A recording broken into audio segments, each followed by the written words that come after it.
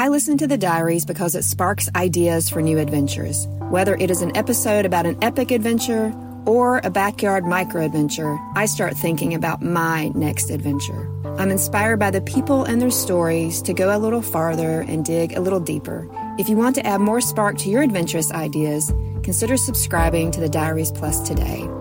I'm Crystal, a longtime listener from the foothills of the Blue Ridge Mountains in North Carolina. Thanks to everyone who has subscribed to the Diaries Plus.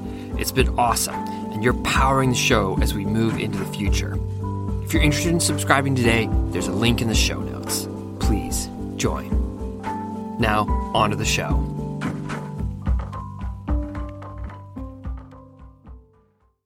As a kid, I thought the world was my stage. Super 8 movies and VHS tapes record a boy constantly hamming it up for the camera, singing songs, dancing, imitating the Swedish Chef from the Muppets, or John Travolta in Grease. But at age 10, I lost my best friend to Reye's syndrome, a rapid swelling of the brain associated with taking aspirin while recovering from a viral infection. One day, he left school with the chicken pox. A week later, I stood in the rain and watched a small casket get lowered into the ground. Shortly after that, I became aware of issues in my parents' marriage. Their relationship imploded in slow motion. My senior year of high school, my mother asked my father to leave. During these darkening years, the playful spirit I had as a child was consumed by feelings of vulnerability and doubt. Instead of playing the goofball, I protected myself from harm with pessimism and cynicism. I became shy and withdrawn. My world shrank. And then I discovered alcohol, and through it, a fleeting way to feel joy again. It didn't bring happiness back into my life, but the feeling it gave me was good enough, at least while the buzz lasted. After high school, I left my hometown to attend the University of Alabama and didn't look back. I returned to see my parents as little as I could get away with. I lost myself in whomever I happened to be dating at the time and put too much responsibility for my happiness in their hands with predictable results. The semester before I graduated, the first of 2 3-year relationships came crashing to an end. This brought a fleeting glimpse of what life could look like if I took responsibility for my own happiness. But after 6 months alone, I started dating someone new and again ceded responsibility for my emotional well-being to another. By now, the idea of life outside of Tuscaloosa, Alabama frightened me. Though I did well in school, I had little confidence in my abilities. After a few months of delivering pizza and waiting tables, I went back to school, a place where I thought I knew the rules and how to succeed. Instead of facing the challenge of life after college, I went back to what felt safe, to what felt good enough.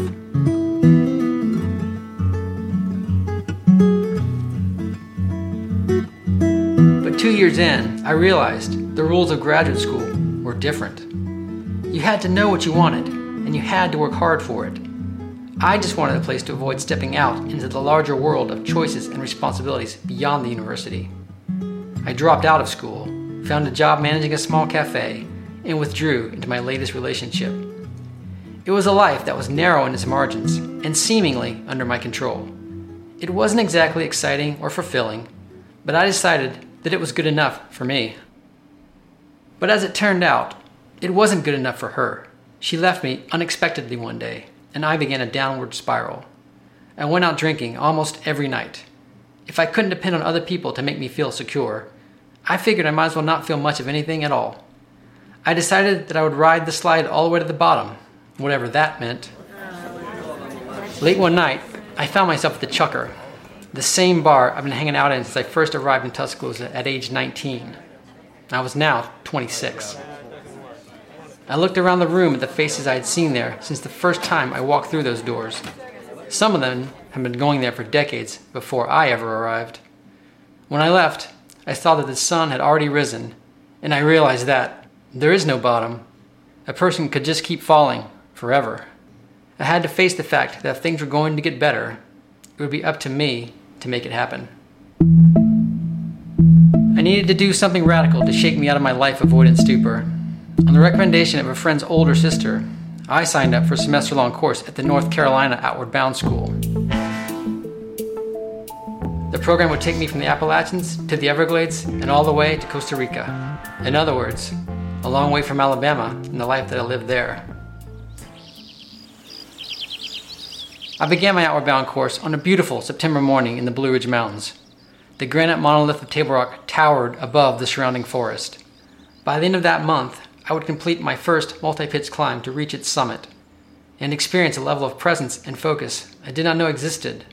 But before we could climb, our instructors decided that first we needed to run, a mile down a Forest Service road and a mile back up. I had attempted running on the previous New Year's Day in a premature attempt to get a fresh start, after yet another night of trying to get away from myself. On that first day of 1996, I made exactly one block before I found myself doubled over, gasping for oxygen in the frigid winter air. I had tried running a few times since, with only slightly more success. As we crested the hill to complete the run, one of my crewmates started puking. I felt like doing the same. Later that day, I put on a fully loaded backpack for the first time since I had made a half-hearted attempt at being a Boy Scout at age 13. As we walked up the hill from the gear issue room to begin our first hiking expedition, I worried I didn't have the strength, physical or mental, to get through the next 82 days. During that month in North Carolina, it rained more days than not, but the discomfort of putting on wet socks first thing in the morning gradually began to occupy less of my mental landscape than the growing sense of wonder I found immersed in those southern hardwood forests. In the middle of the month, we began our solo. This consisted of 3 days of camping by ourselves with no other human contact, limited food, and a limited amount of space we could wander around in. There was no place I could get away from myself. Near the end of the second day of solo, I watched the light and shadows dance on the jagged rock walls of the Linville Gorge. For no apparent reason, I broke down and wept.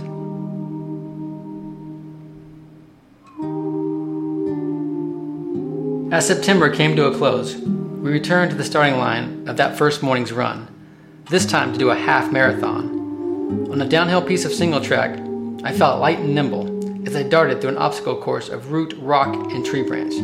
Somehow, I managed to run the entire distance and finish just behind one of my instructors. I felt successful at something for the first time in years, and I had found something I loved to do. After the rain of the North Carolina mountains, we traveled south to the Everglades.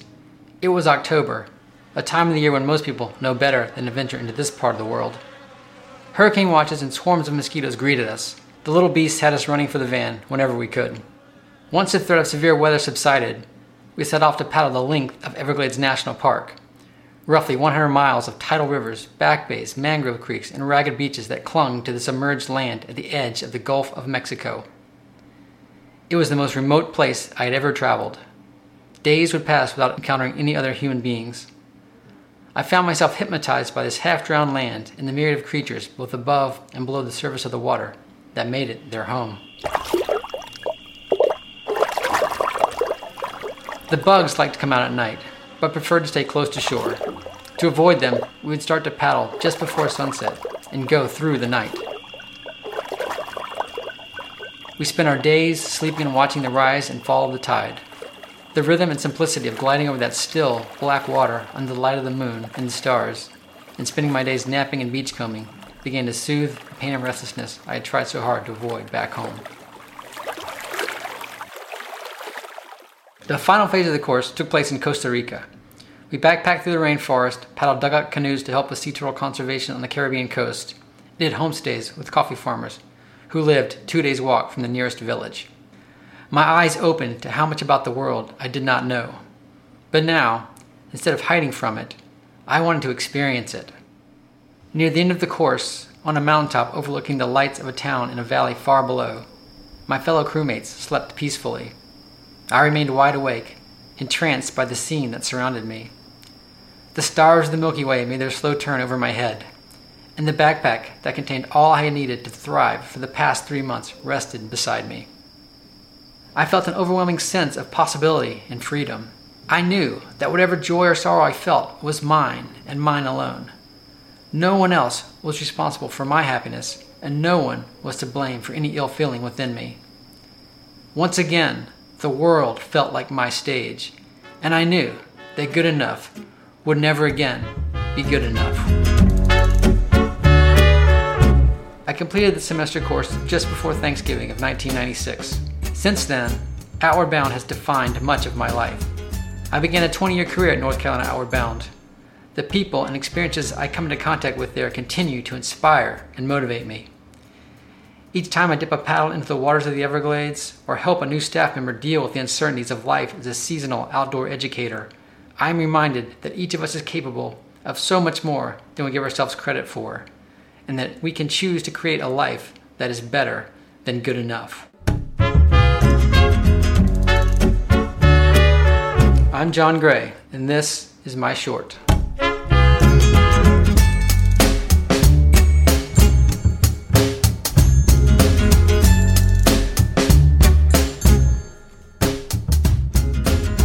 There's a reason why the system's taking sides. It's the money and it's always changing minds. It always shakes the truth from intentions. Has a way of getting all the attention.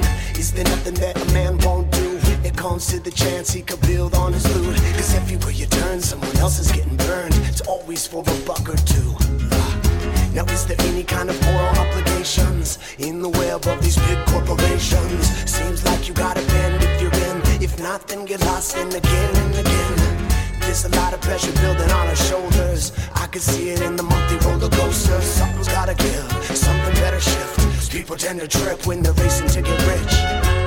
I see 1,000 pounds of gold in a bucket that's about to overflow. I see a hand, it's too full to help, but two that are over helping somebody else.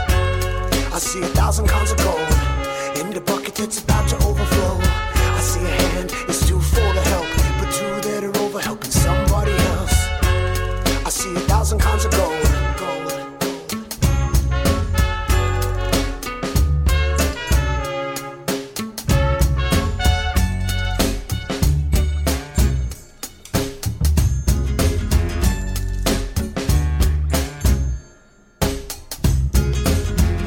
The problem is it keeps on giving.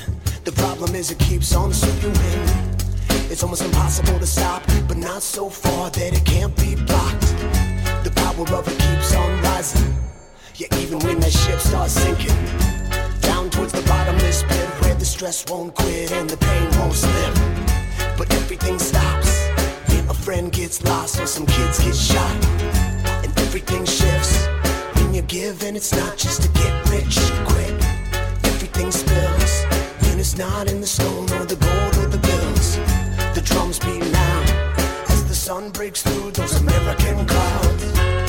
I see 1,000 kinds of gold in the bucket that's about to overflow. I see a hand, it's too full to help, but two that are over helping somebody else. I see 1,000 kinds of gold in the garden that's been getting overgrown. I see a hand, it's too full to help, but so many more helping somebody else. I see 1,000 kinds of gold in the bucket that's about to overflow. I see a hand, it's too full to help, but two that are over helping somebody else.